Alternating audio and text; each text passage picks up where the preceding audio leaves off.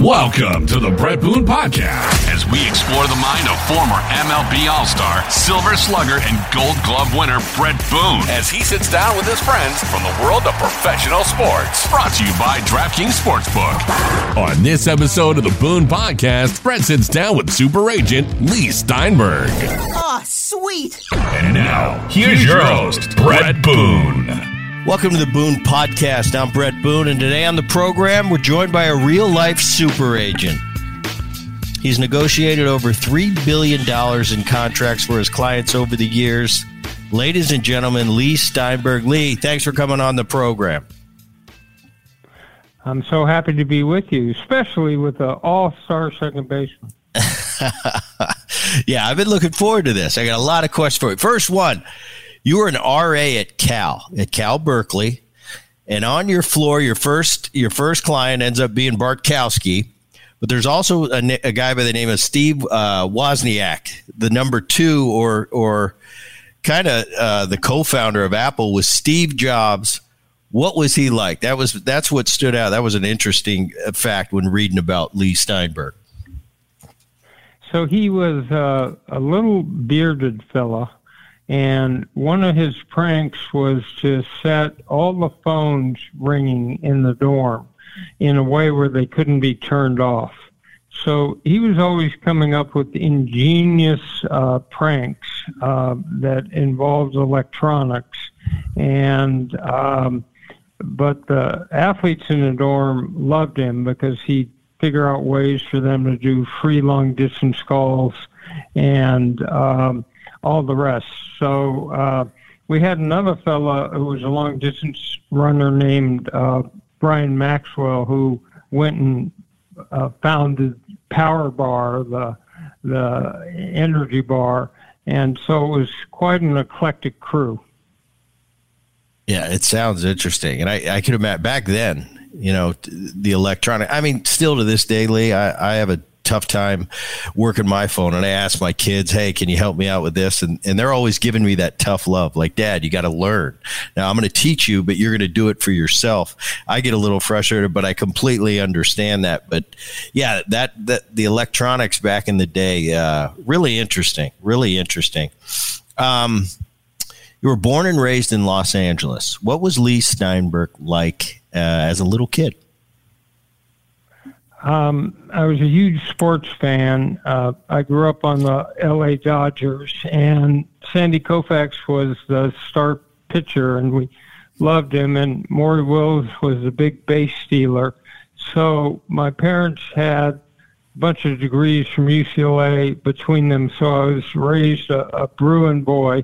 And my dad had two core values, which were treasure relationships, especially family, and make a difference in the world. So I was sort of hardwired to help other people. And I had a grandfather who ran a place called Hillcrest Country Club, and it's where all the movie stars hung out. So I have a picture sitting on Marilyn Monroe's lap, and the comedian George Burns and my grandpa took me to my first baseball game, and it was still the Hollywood Stars. It was Pacific Coast League baseball, and so it was sort of unusual, but I started at UCLA and then ended up at Cal Berkeley in the tumultuous days of the 60s. Yeah, that back in the day, you know, and I remember when my grandpa was alive, I was very close with him, and he'd tell me stories. You know, my Gramps played from 47 to 59, and he told me some of those stories, and he told me about the Coast League. And the Coast League back then, that was a big deal. Now it's Pacific Coast League. I played in it, and it's AAA, the minor leagues for the big league affiliates. But back then, the Coast League was kind of a big deal. You mentioned the Hollywood Stars. You grew up. You're a Dodger fan. Makes sense. You were in Los Angeles. Did you play sports as a kid? Well, I played every sport, but in high school, of course, I played baseball and football and basketball. But we also had the we had the Hollywood stars and we had the Angels, and they were, but I can still remember there were the Seattle Rainiers and the Oakland Oaks and the San Francisco Seals and the Vancouver Mounties and the San Diego Padres, and we thought it was real baseball, and some of the stars from that era went on, but when the Dodgers came in 1958 and then the Angels came in 1961, we just were baseball crazy, and the Dodgers marketed Southern California like it was Des Moines, Iowa, and we had Vin Scully's voice, and we had the fact they did AAA night, and they did Boy Scout night, and they did Kiwanis night, and there were we just felt it didn't matter who was pitching, it didn't matter what the opponent was, it was all go to a Dodger game. You said you started at UCLA. I was an SC guy, so we were quite at odds. No, I'm kidding. The USC, UCLA, I loved it. I loved coming over when I was at USC. I'd love coming over and hanging out in Westwood. But you only went there for a year, and you transferred to Berkeley. What was the reason for that? Well, the year I spent at UCLA was great. The center on the basketball team was a fellow named Lou Alcindor, who became Kareem Abdul-Jabbar, and we were national champions. But rock music was at Cal, and the war in Vietnam was going on, and it was everything that was active in the student world was at Berkeley. And somebody put the Doors' Light My Fire on a set of earphones on me for all Cal weekend, and I knew I sort of had to be there. And so it was really exciting. I ended up student body president, and the governor of California was Ronald Reagan. So every time we demonstrated, he cracked down, and everything I needed to learn about the art of negotiating, I learned from interacting with then Governor, later President Ronald Reagan. Wow, that's pretty awesome. And the art of negotiation, I want to get into that later. I've been taught a few lessons along the way in my journey as a player, and it's really fascinating. Went to Berkeley. Why'd you want to be a lawyer? And was it always for the reasons that the avenue that you pursued as an occupation? No, Brett, really, there was no organized field of agentry when I started. Teams could hang up the phone and say, we don't deal with agents. So, no, I thought I was going to change the world and be a civil liberties or civil rights attorney. And because Bartkowski ended up the very first pick in the first round of the NFL draft, he asked me to represent him. And I had was choosing between different jobs like the Alameda County District Attorney and civil litigation, but Bartkowski had been the first pick in the first round, and the World Football League was competing against the NFL. And we got the largest rookie contract in NFL history, and we flew into Atlanta the night before we signed the contract, and there were big lights, Klieg lights, like for a movie premiere, and the huge crowd was pressed up against the police line, and the first thing we heard was, we interrupt the Johnny Carson show to bring you a special news bulletin. Steve Bartkowski and his attorney, Leigh Steinberg, have just arrived at the Atlanta airport. We switch you live for an in-depth interview. And I looked at him probably the way that Dorothy looked at Toto when they got to Munchkin Land. And I said, I know we're not in Berkeley anymore. And that was when I saw the idol worship and veneration that athletes were held in communities across the country. And I thought, well, if an athlete would go back to the high school community and set up a scholarship fund or work with the church or Boys and Girls Club, they could lay down roots there and make a difference off the field. And if they'd go back to the collegiate community and set up a scholarship fund like Troy Aikman did at UCLA, they could meet those alums and set up their second career. And at the pro level, if they would set up a charitable foundation with leading business figures, political figures, and community leaders, they could pick some cause they'd like to deal with. So that's like work done, being the putting the 200th single mother and their family in the first home they'll ever own by making the down payment and moving them in. So it's athletes changing lives, and that's how it began. But again, there was no organized field when I started. Yeah, it's really great. I've told the story before. My grandpa told me this story. He said, and this is during the middle of my career, and he said, Brett, you know that I led the league in RBIs one year as well. And I said, yeah, really, Gramps? I said, did you get a big pay raise? And he told me the story, how I forget the year, but you're right. There was no agents back then. He went into his owner's office with his contract that they had tendered him, and it was like $27,000. And he said, well, I really think by leading the league in RBIs last year, I should get a significant bump. And he said he ended up coming out of his owner's office, and they said, Ray, we can finish third with or without you leading the league in RBIs, and he gave him $1,000 raise. And that's how it was back then, before pioneers like yourself and others kind of paved that road. And that's when the athletes started getting some representation and started to get their piece of the pie, if you will.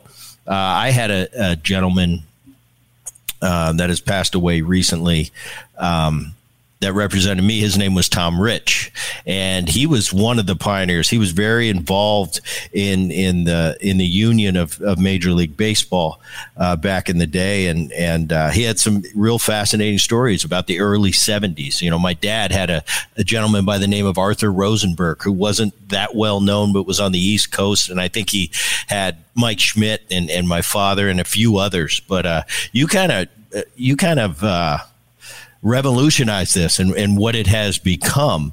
Do you feel that about the kind of the I'm looking for the word, the road that you paved? Well, think about this. When I began, let's take football. Each team, as their share of the national television contract, got $2 million.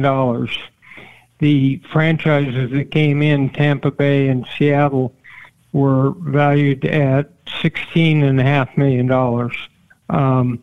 Bartkowski's contract that broke records was for a total of $600,000. His salaries were 40, 60, 100, 150, and that made newspaper headlines around the country.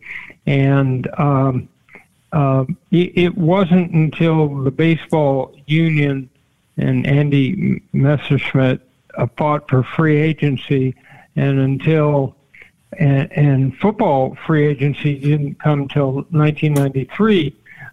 Before that, they had a clause where a football player could be renewed for 10% raise. So let's say he was making $200,000, and his next contract should be for $800,000.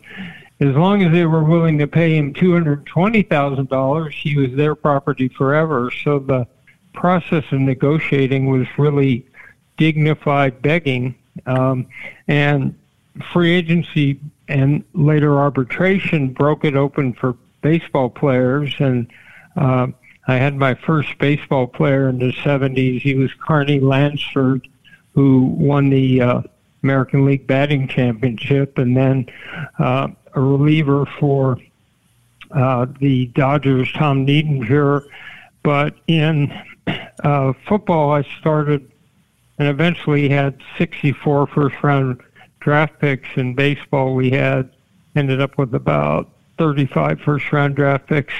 And when free agency came to football, it exploded the market, but it was a long time coming. And in those early days, the only option was to hold players out, which at a certain level was just self-destructive because it harmed the beginning of their careers. I'm interested in the very beginning when you first started this, and agents in that space were a new thing. How were you looked upon by the industry as a whole? And as far as we talked about Bartkowski being a friend of yours in college at UCLA, so it makes sense how you and him became partners later in life. But in the very beginning, what was the recruiting process like? Was it something that you reached out, or did it become a word of mouth thing? Even if it was word of mouth, it still was competitive. And generally, I tried to profile athletes who would be interested in our concept of role modeling, that they had an obligation to retrace their roots and set up these charitable and community programs. So I was looking for athletes that were self-starters, that would be really active in building a second career, that would understand that they had a higher obligation in terms of behavior to represent the sport well. And so I would try to research that type of family.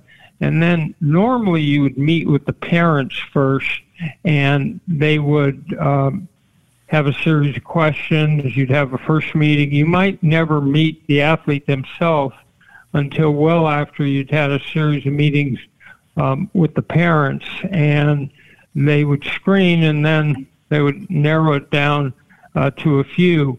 As the years went on, there were weekends in football where I was representing half the starting quarterbacks, and in 1985 I had a partner, Jeff Morad, who had helped to head our baseball practice, and we ended up signing players like Will Clark and Matt Williams and Pudge Rodriguez and Sean Green, and so then we did have referrals, and a lot of word of mouth, but still it might be a referral where you would still be competing with two or three other groups. And again, it was a match of values. The most important skill, Brett, was listening. It was getting into the heart and mind of another human being and understanding what their values were.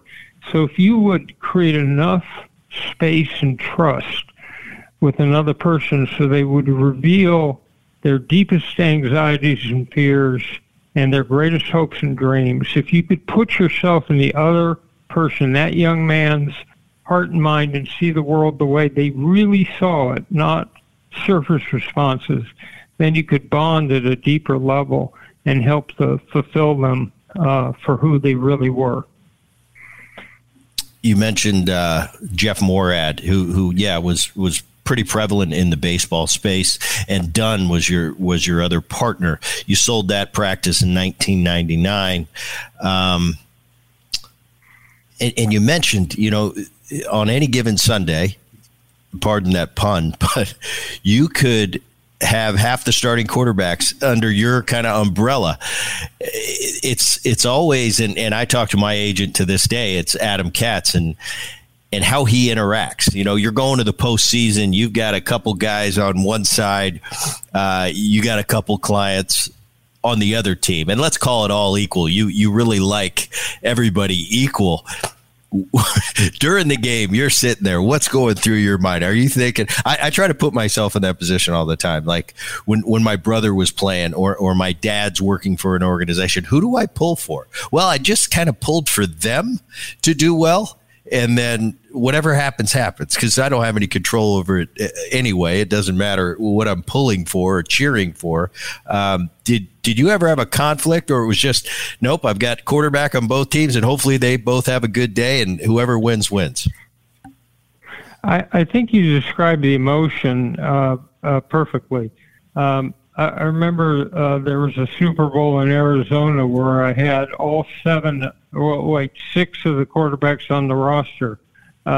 It was Troy Aikman versus Neil O'Donnell, but I also had Cordell Stewart and Wade Wilson and Jason Garrett. But the worst part was I had the defensive backs who were picking off my quarterbacks. Or I remember one time there was a highlight reel of Bruce Smith, the defensive end, who was my client, who is the all-time sack leader. And they had a highlight reel, and he kept sacking the quarterbacks. But the problem was it was Drew Bledsoe, it was Mark Brunell, it was Neil Lomax, it was all my quarterbacks. So the game just sort of plays out. My job, though, post-game was to go console the loser. So the winner would be just fine post-game, and I'd see him eventually. But where I needed to be was with the person who needed consoling. And you mentioned at the beginning it was important for you when choosing a client or seeing if it was a fit to go talk to their family, go talk to their parents.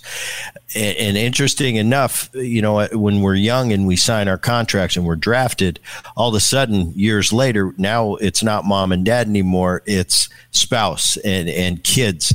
How does that relationship between agent and player morph as time goes on? Because all of a sudden, this kid got drafted at 21 years old. Yes, the parents were very involved, a big part of those decisions.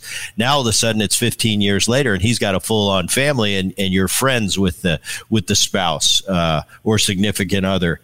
And now all of a sudden it's, no, I've got to kind of manage everybody and give the best advice I can on all fronts. Because I know in certain situations, you might get a call from a wife saying, Leigh, what do you think about this? Tommy, I'm just using it as an example, the name.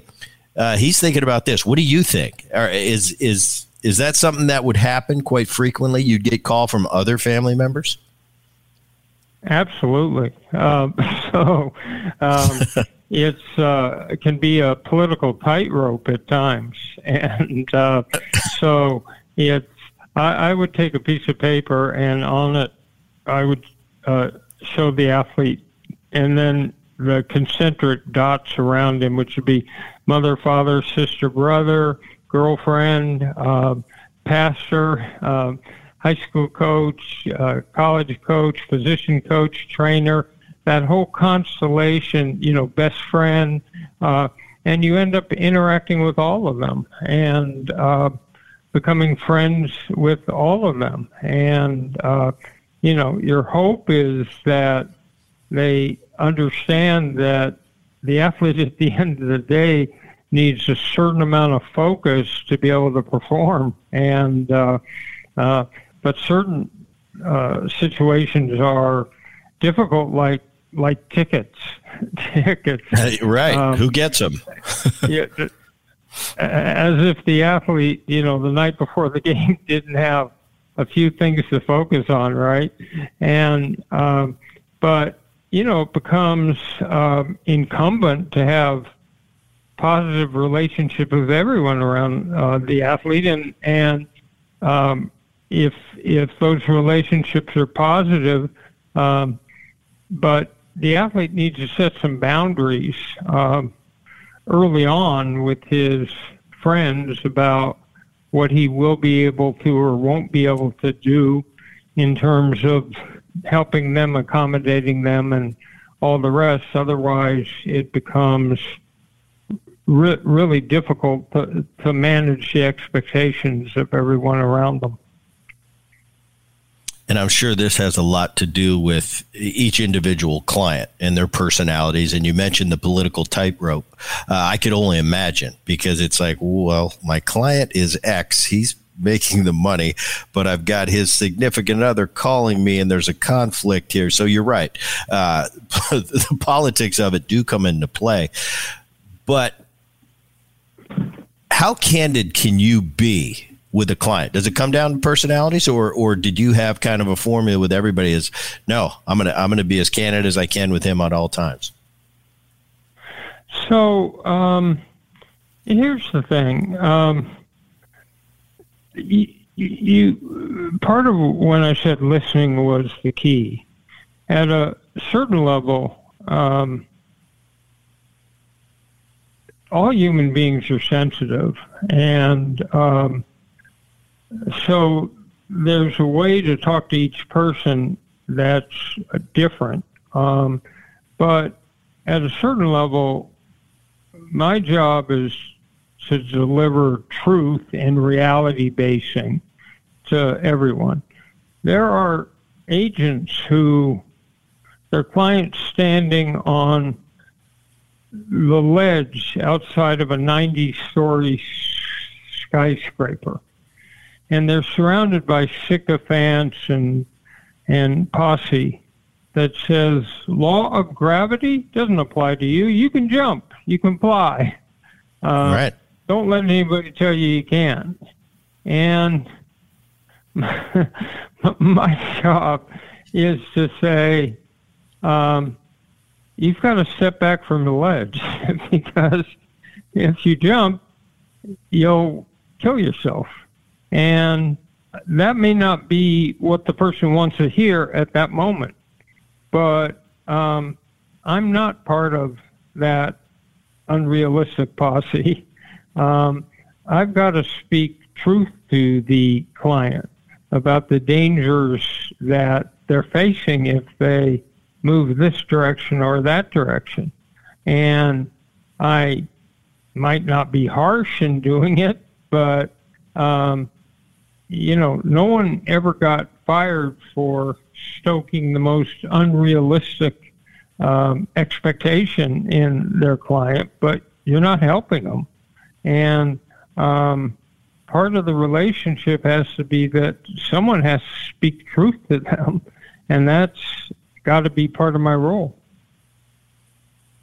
Another thing is that the Players Association and agents, they get very involved in negotiations. I was a player rep for the Cincinnati Reds. My dad, during his time playing, was a National League rep, so he had a little more work to do than I did. I would just sit in on the meetings. We were on strike in 1994. It was a nightmare. They canceled the World Series, and I'm sitting on these conference calls saying, I'm just a kid going, well, when are we going to play again? And it was a real learning experience for me. I got quite the educational process, what it was like sitting across from those owners and the back and forth and what goes on. It was fascinating, and I loved it. And I suggest every young player, hey, get involved, educate yourself. I think it'll serve you well in the long term. The contracts you sign, and there's so much pressure, especially nowadays, and probably that comes from the Players Association, to get the biggest dollar numbers. Keep it going up. Keep that mountain going higher. And if you have a high level client that's due to get paid, but maybe he comes to you and he says, Leigh, I really like where I'm playing right now. I like how I'm raising my family there. And if we've got to take a little less money to stay here, we'll do it. As an agent, when you have that, and I'm saying probably nowadays that doesn't happen too often. It's give me the most and find me tell me where I'm headed. When you have that, though, is there any pressure on you to the industry, or do you just serve the client and make him as happy as possible? You serve the client, and that ultimately, my job is to fulfill that one human being. So you sit down in a process like free agency, and you make a list of values. Short-term economic gain, money that comes quickly. Long-term economic security, geographical location, the weather, the lifestyle,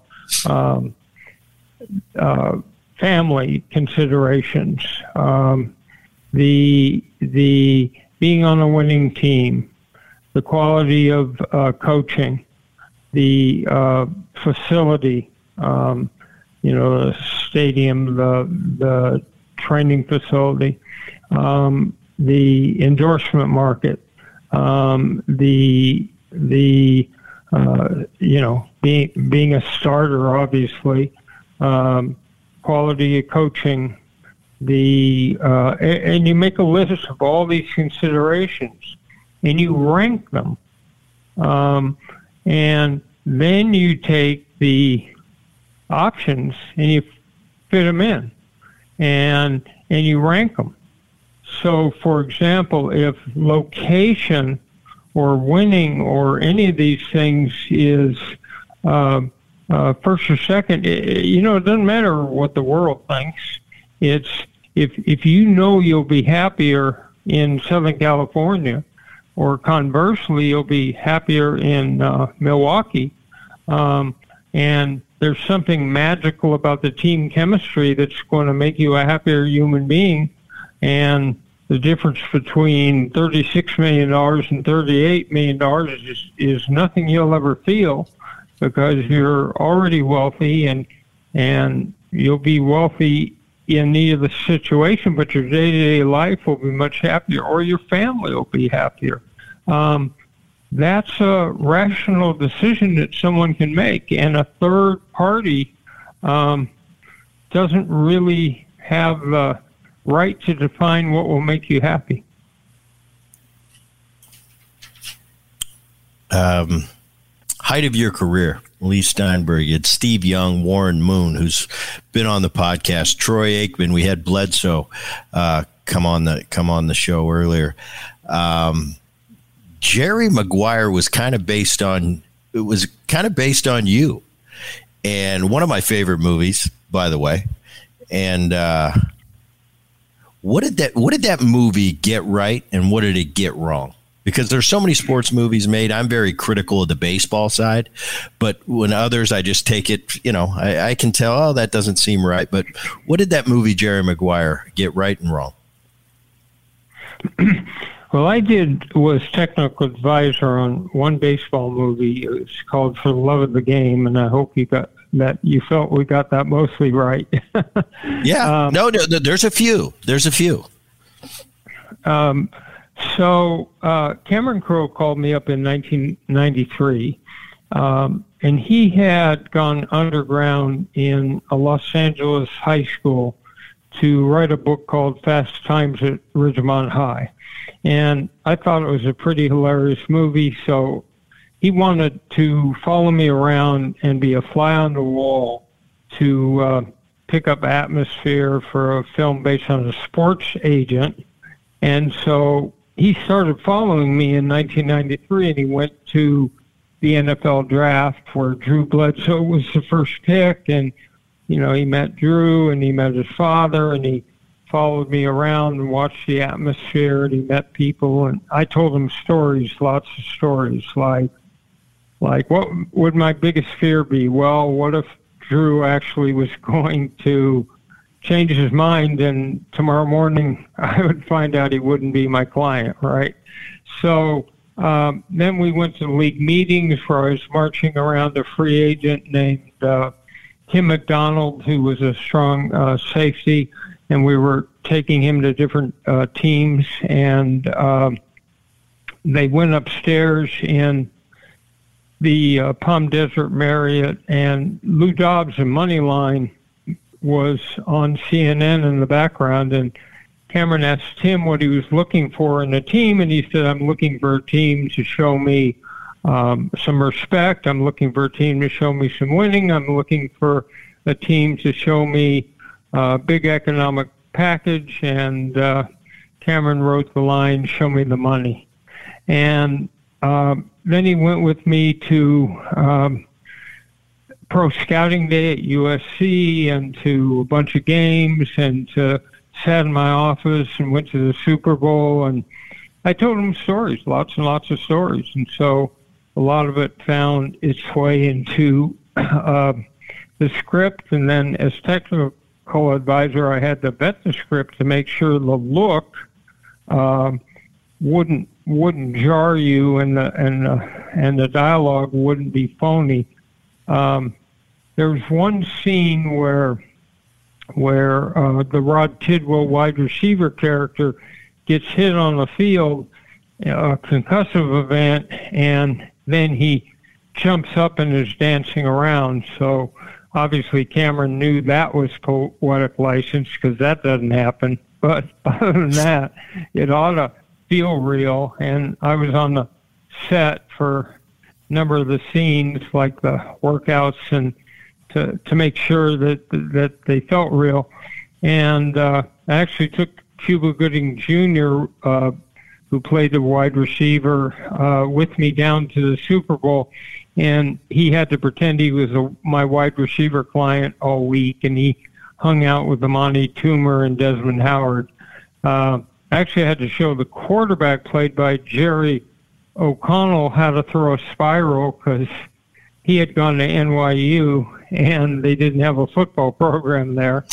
And so it's been 25 years, and I've rarely gone out to dinner or been in an airport where someone didn't run up to me and either say those 4 words or ask me to say them that start with "show me the."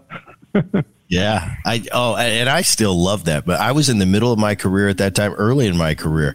And I remember when Roy Firestone, he said, it's just hot off the presses, and he gives him 4, I forget what the number amount was, but it was roughly, what was applicable in that time frame. 4 years, 10 point whatever $million. And I remember I was sitting there and because I was negotiating with the Cincinnati Reds at the same time. Jim Bowden was a general manager in Cincinnati. And I remember, that's the deal I need right there, the one that Tidwell just got. So I have fond memories, and I go back and I can't believe, it's that long ago. I mean, we're coming up on 30 years, and it seemed like it was just yesterday I was watching that. And I think, the whole... Well, and then Cuba Gooding breaks down, and then they go backstage, and then I introduce Jerry Maguire to Troy Aikman as the next scene. Wow. Did you find that, like you said, you had Cuba Gooding?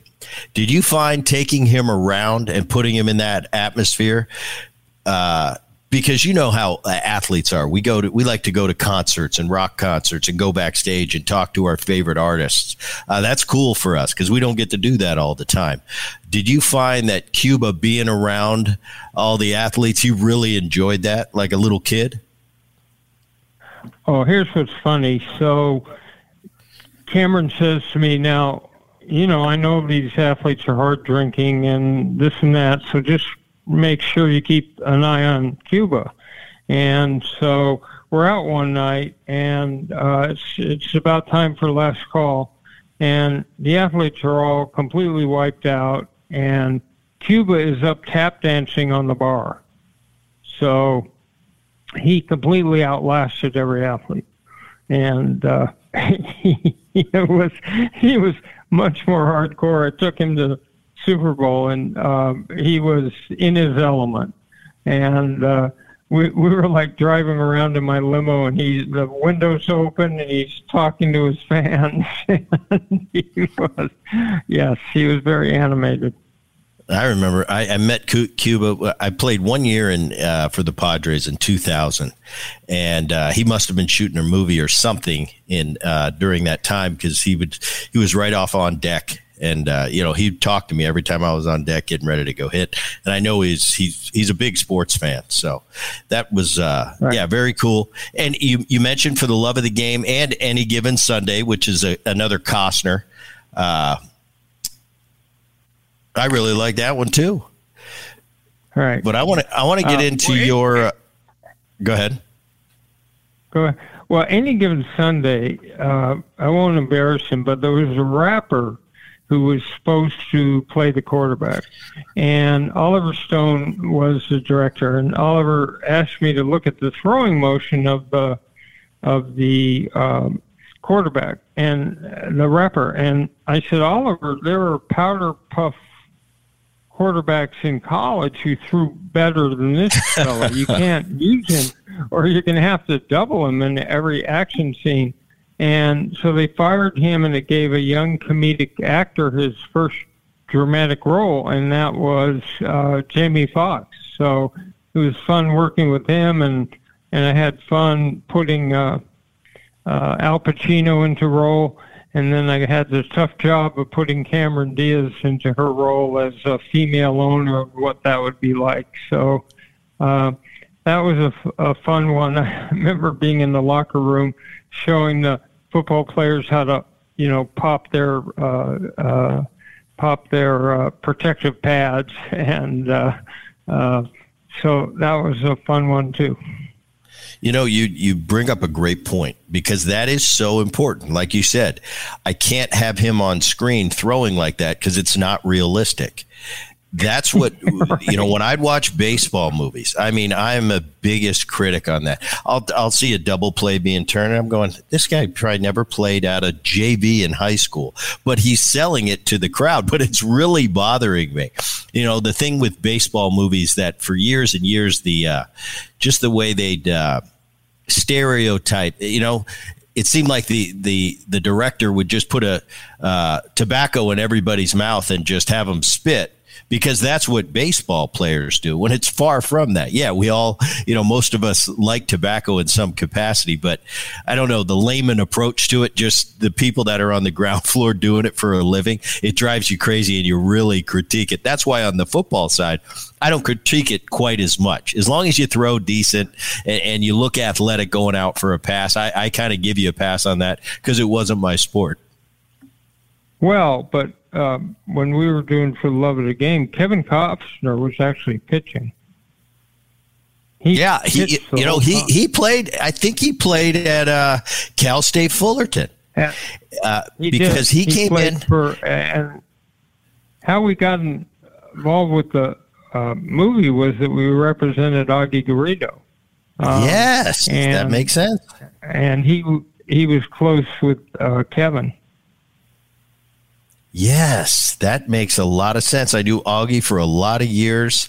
He passed a few years ago, but Costner, here's a Costner story I got for you. So I'm with the Seattle Mariners. It's the early 2000s. Lou Pinella's our skipper, and we break camp, and we're getting ready for the regular season. So let's call it the regular season starts on the 3rd. It's the 1st.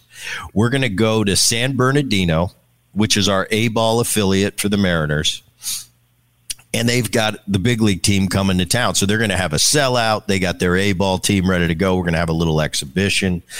And we get there, and, we're at the end of spring training. As players, we're done. We're ready for the regular season. We're ready for our stats to be put on the back of our bubblegum card. Now, all the practice is over, but we have this one pit stop before we go up to Seattle. So we're sitting there, and we're getting ready for the game, and this helicopter comes flying in. And we had heard there was going to be something going on. Costner gets out of the helicopter. He comes up to our locker room at San Bernardino, and he's got his bodyguards with him, and he addresses the team.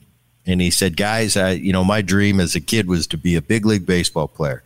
And, I ended up going another route, but I just want to tell you it's an honor. They're going to let me play with you guys for a few innings today. So he unied up, and he actually moved around pretty good. I watched him in Bull Durham. He moved pretty good for a catcher. I mean, knowing it's Kevin Costner going, he pulled it off okay.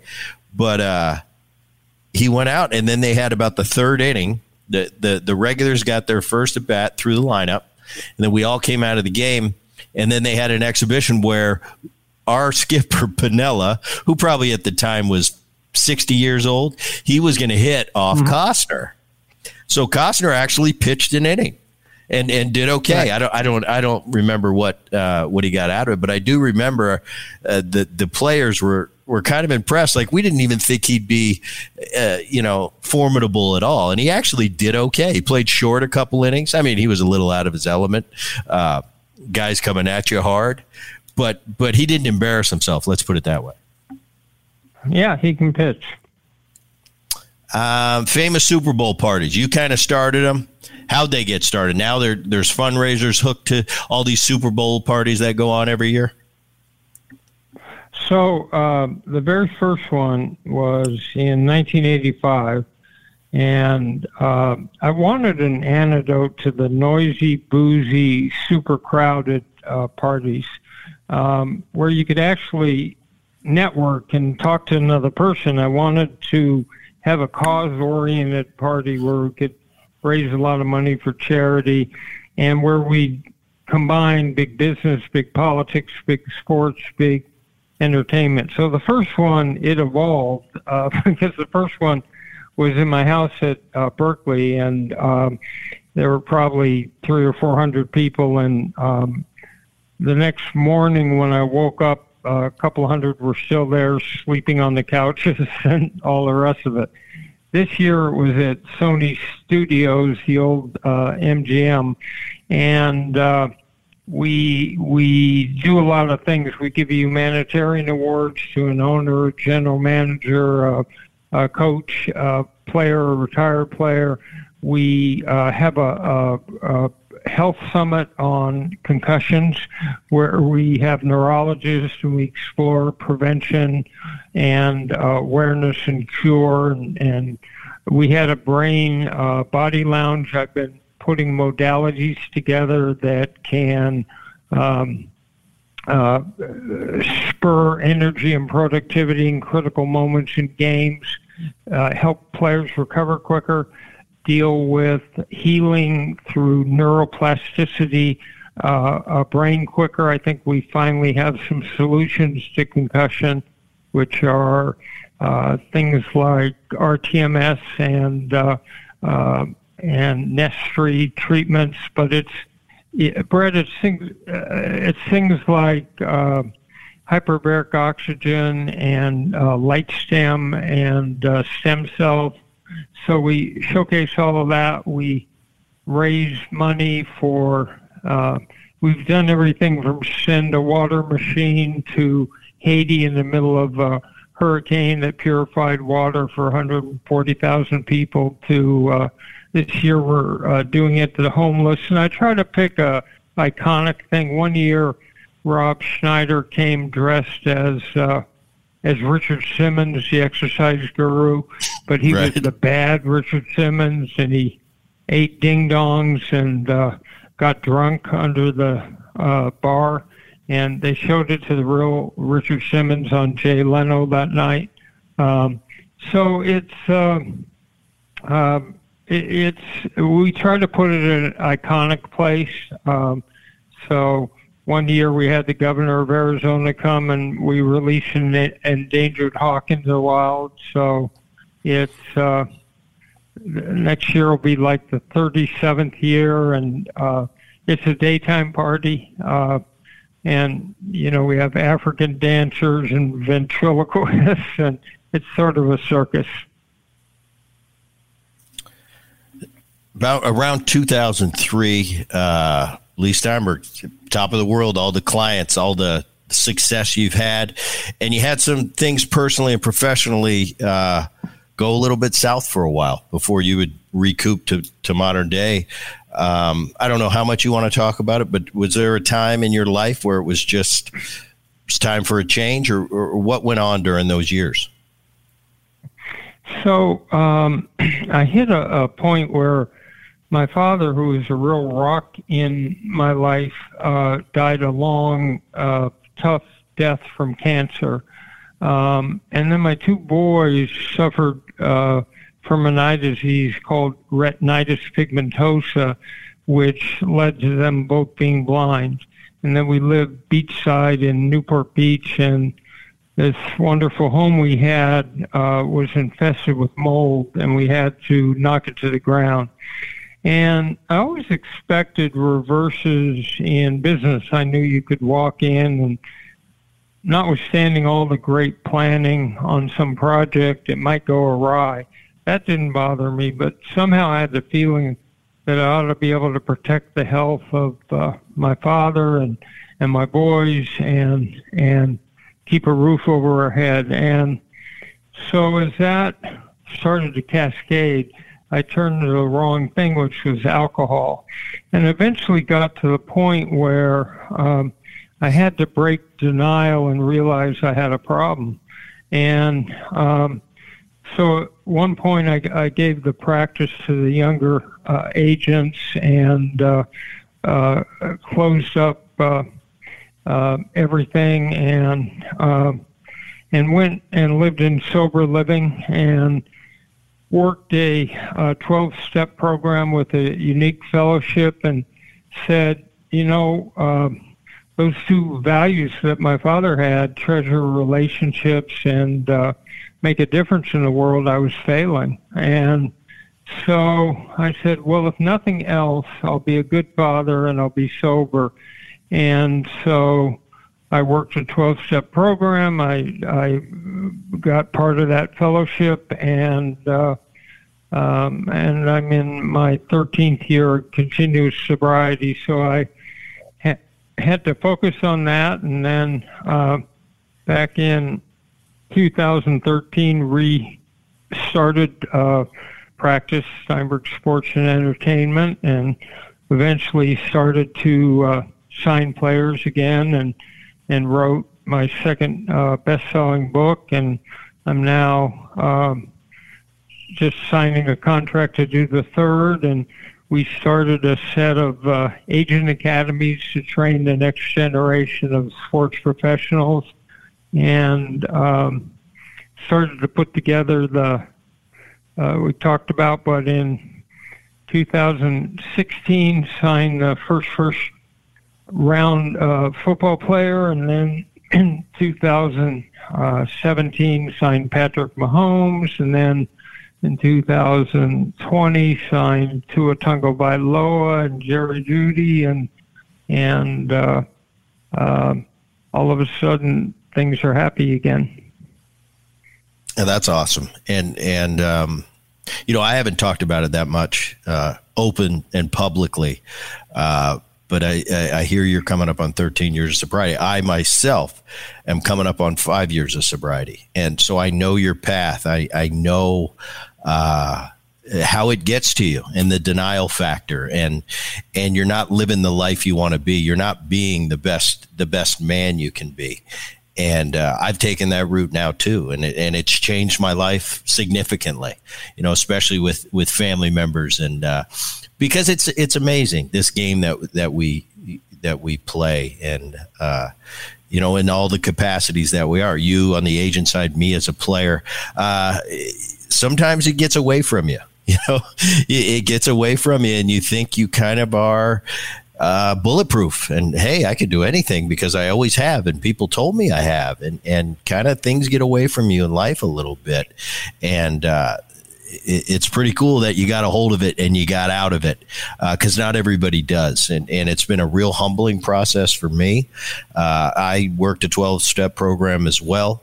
Like I said, I'm coming up on 5 years, and it's completely changed my life, my outlook on life, how I go about my life, and it's really been something cool. So to hear that story from you was cool, because I don't get to share it too much publicly. I figured this was kind of a good time. You got back on your feet.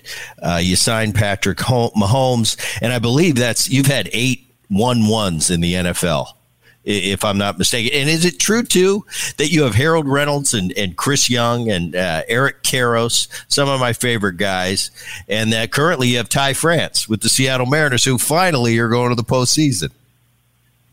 Yes, congratulations to the Mariners. And I'm still blown away as the Dodgers have won 110 games, and they're playing their last one right now. So as they keep talking about the all-time record, that a Seattle team won 116 games. That's right. Because we didn't try the 117th. We gave it away. No, it's funny, Leigh, going through that, of course I get asked about that all the time because we didn't finish the deal. We didn't end up winning the World Series. It was a magic carpet ride. And I think all of us, we still get together time to time and we look at each other like, how did we not win the whole thing? It was one of those years that I've never seen before. I've never seen anything like it. And we were just kind of on that. Yeah, everything's going to work out. And it's the eighth inning and we're losing 5-2, but we're going to come back and get them. And more times than not, we would. And we went to that postseason, played the Cleveland Indians, and we were way better than them, and they knew it. And we were going to come in no matter how we played. It was just a formality. We were going to win. Then we're going to go to Yankee Stadium. We're going to win there, go to whoever we're playing against in the World Series and collect our trophy and go home. That's, and it was almost like, haven't you seen us play this year? Of course this is going to happen. And we were shell-shocked. We came out, and it wasn't an arrogant team, that 2001 Seattle Mariner team. It was a veteran team. It was a great team. It was a confident team, and I think there is a difference between confident and arrogance. But I'll tell you, we came out of Yankee Stadium and we ended up losing, I think, 4-1. And the look on my teammates' faces, almost shell-shocked, like, that didn't really happen. This is not how the perfect season is supposed to end.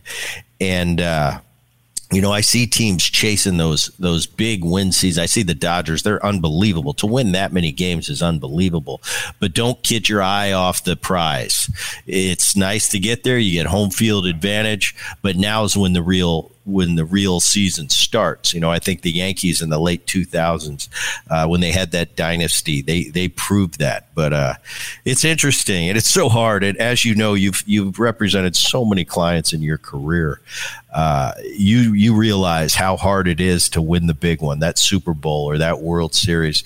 It's such a tough thing to do, and I'm envious of the guys that have multiple rings. But then on the other side, there's so many great players that I've played with that never won one. Ken Griffey Jr. never got to go to a World Series, let alone win one.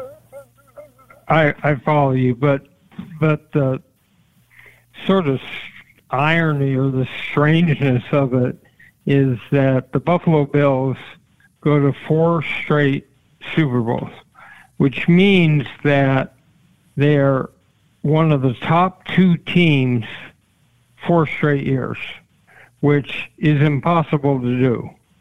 But all they're remembered for is losing 4 Super Bowls.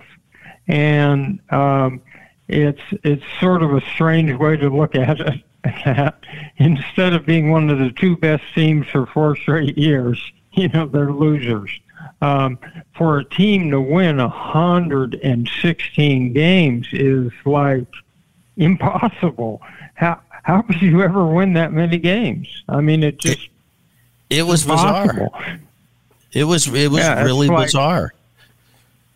We started in spring. Can we separate those 2 things and just sit back and admire the stunning achievement of how could that ever happen, right? It's like baseball. How could you be that dominant for a season? Well, it was one of those spring training. We knew we were good. Of course, you don't go into spring training and think you're going to win 116 games. I was just coming from a Brave team that went to the World Series. I think we won 104, and it was a great team. I knew we were good, but I remember Lou Piniella in spring training. We kind of had a rough spring training that year. And I remember I was standing next to Johnny Olerud, one of the nicest human beings I've ever been around. And Lou said, and he's yelling at us. He's having one of his Lou moments. And he goes, and I don't care how long you guys been playing. This is a veteran team. You just can't turn the faucet on when we leave spring training. So we break camp. We win 20 games in April.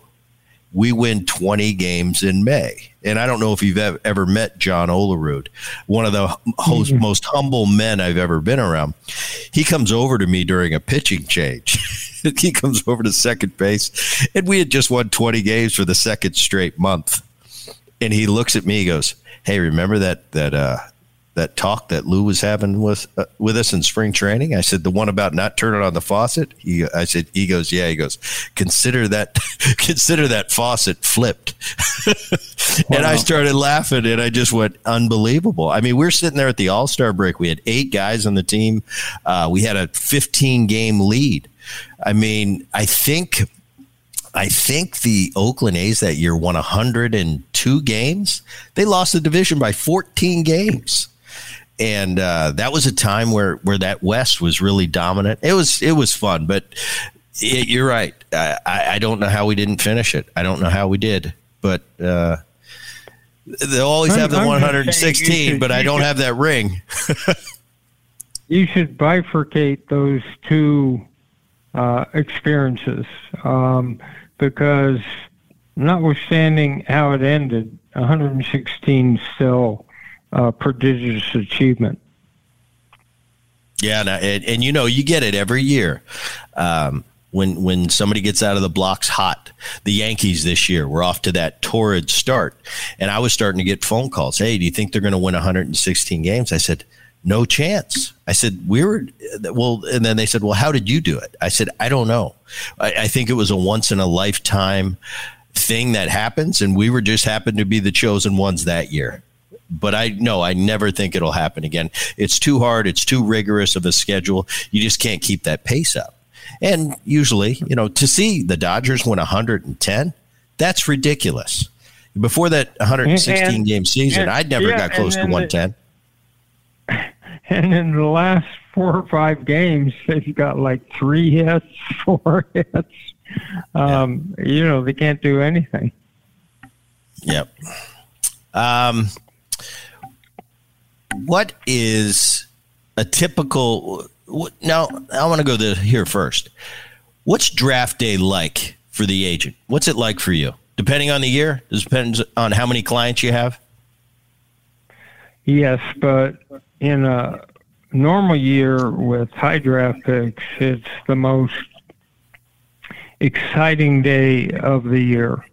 If we have been in contact with teams, it's not a stunning surprise because there's been a fair amount of interaction between teams and our agents. So it's not as if you have a year with Tua Tagovailoa and Jerry Jeudy, for example, it's teams are interacting all the way through that are interested in Tua or interested in Jerry Jeudy. And as long as you don't cross-fertilize their information, they're telling you what their intentions are. Now, they're not telling the public what their intentions are. As a matter of fact, things that you read in the press are ordinarily have no relationship to their real intentions. Matter of fact, if a general manager got to the end of his life and went up to St. Peter at the edge of heaven, and St. Peter said, "What's the most pernicious sin that you committed on earth?" And the GM said, "Well, I misled everyone as to our draft day intentions, and I wasn't truthful." St. Peter would say, "Come right in." Okay, come right in. So, but they do tell us what they're going to do. So what you've done is generally, unless you're back in the city, but a lot of players would rather be at home where they can have an unlimited amount of family and friends and the high school coach and the priest and all the family members and everything. So you're sitting there. So what you've done is to brief all those people, and especially your player, on draft order, who's most likely to take them, and what to watch for.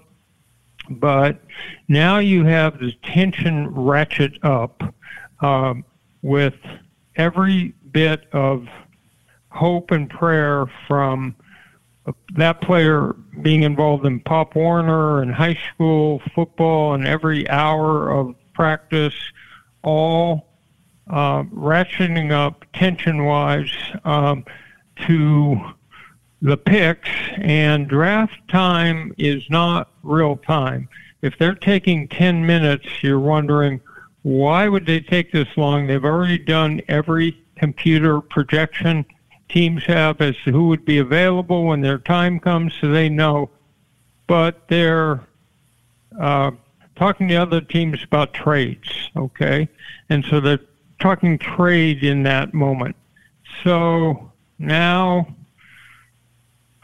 it comes down to the last few seconds, and now the pick is made, and the room breaks out in ecstatic joy, and it's just a big rush of emotion, and it's really one of the most exciting moments you could ever experience. 2 or 3 things our listeners need to know when it comes to negotiating. The key is to, first of all, organize your own request list into priorities. What is most important to you that you have to come out of this set of discussions with? And be very clear that some priorities are higher than others. Second of all, put yourself in the heart and mind of the person you're negotiating with and see the world the way that person sees it. What is a win for that person? Understand their environment, what their economics are, what their pressures are, and see if you can craft a win-win scenario where there's a way in which they get what's critically important to them, but you do too. And so both parties walk away happy. Bleed yourself of all emotion going into this negotiating situation. This is not about your ego. It's not personal.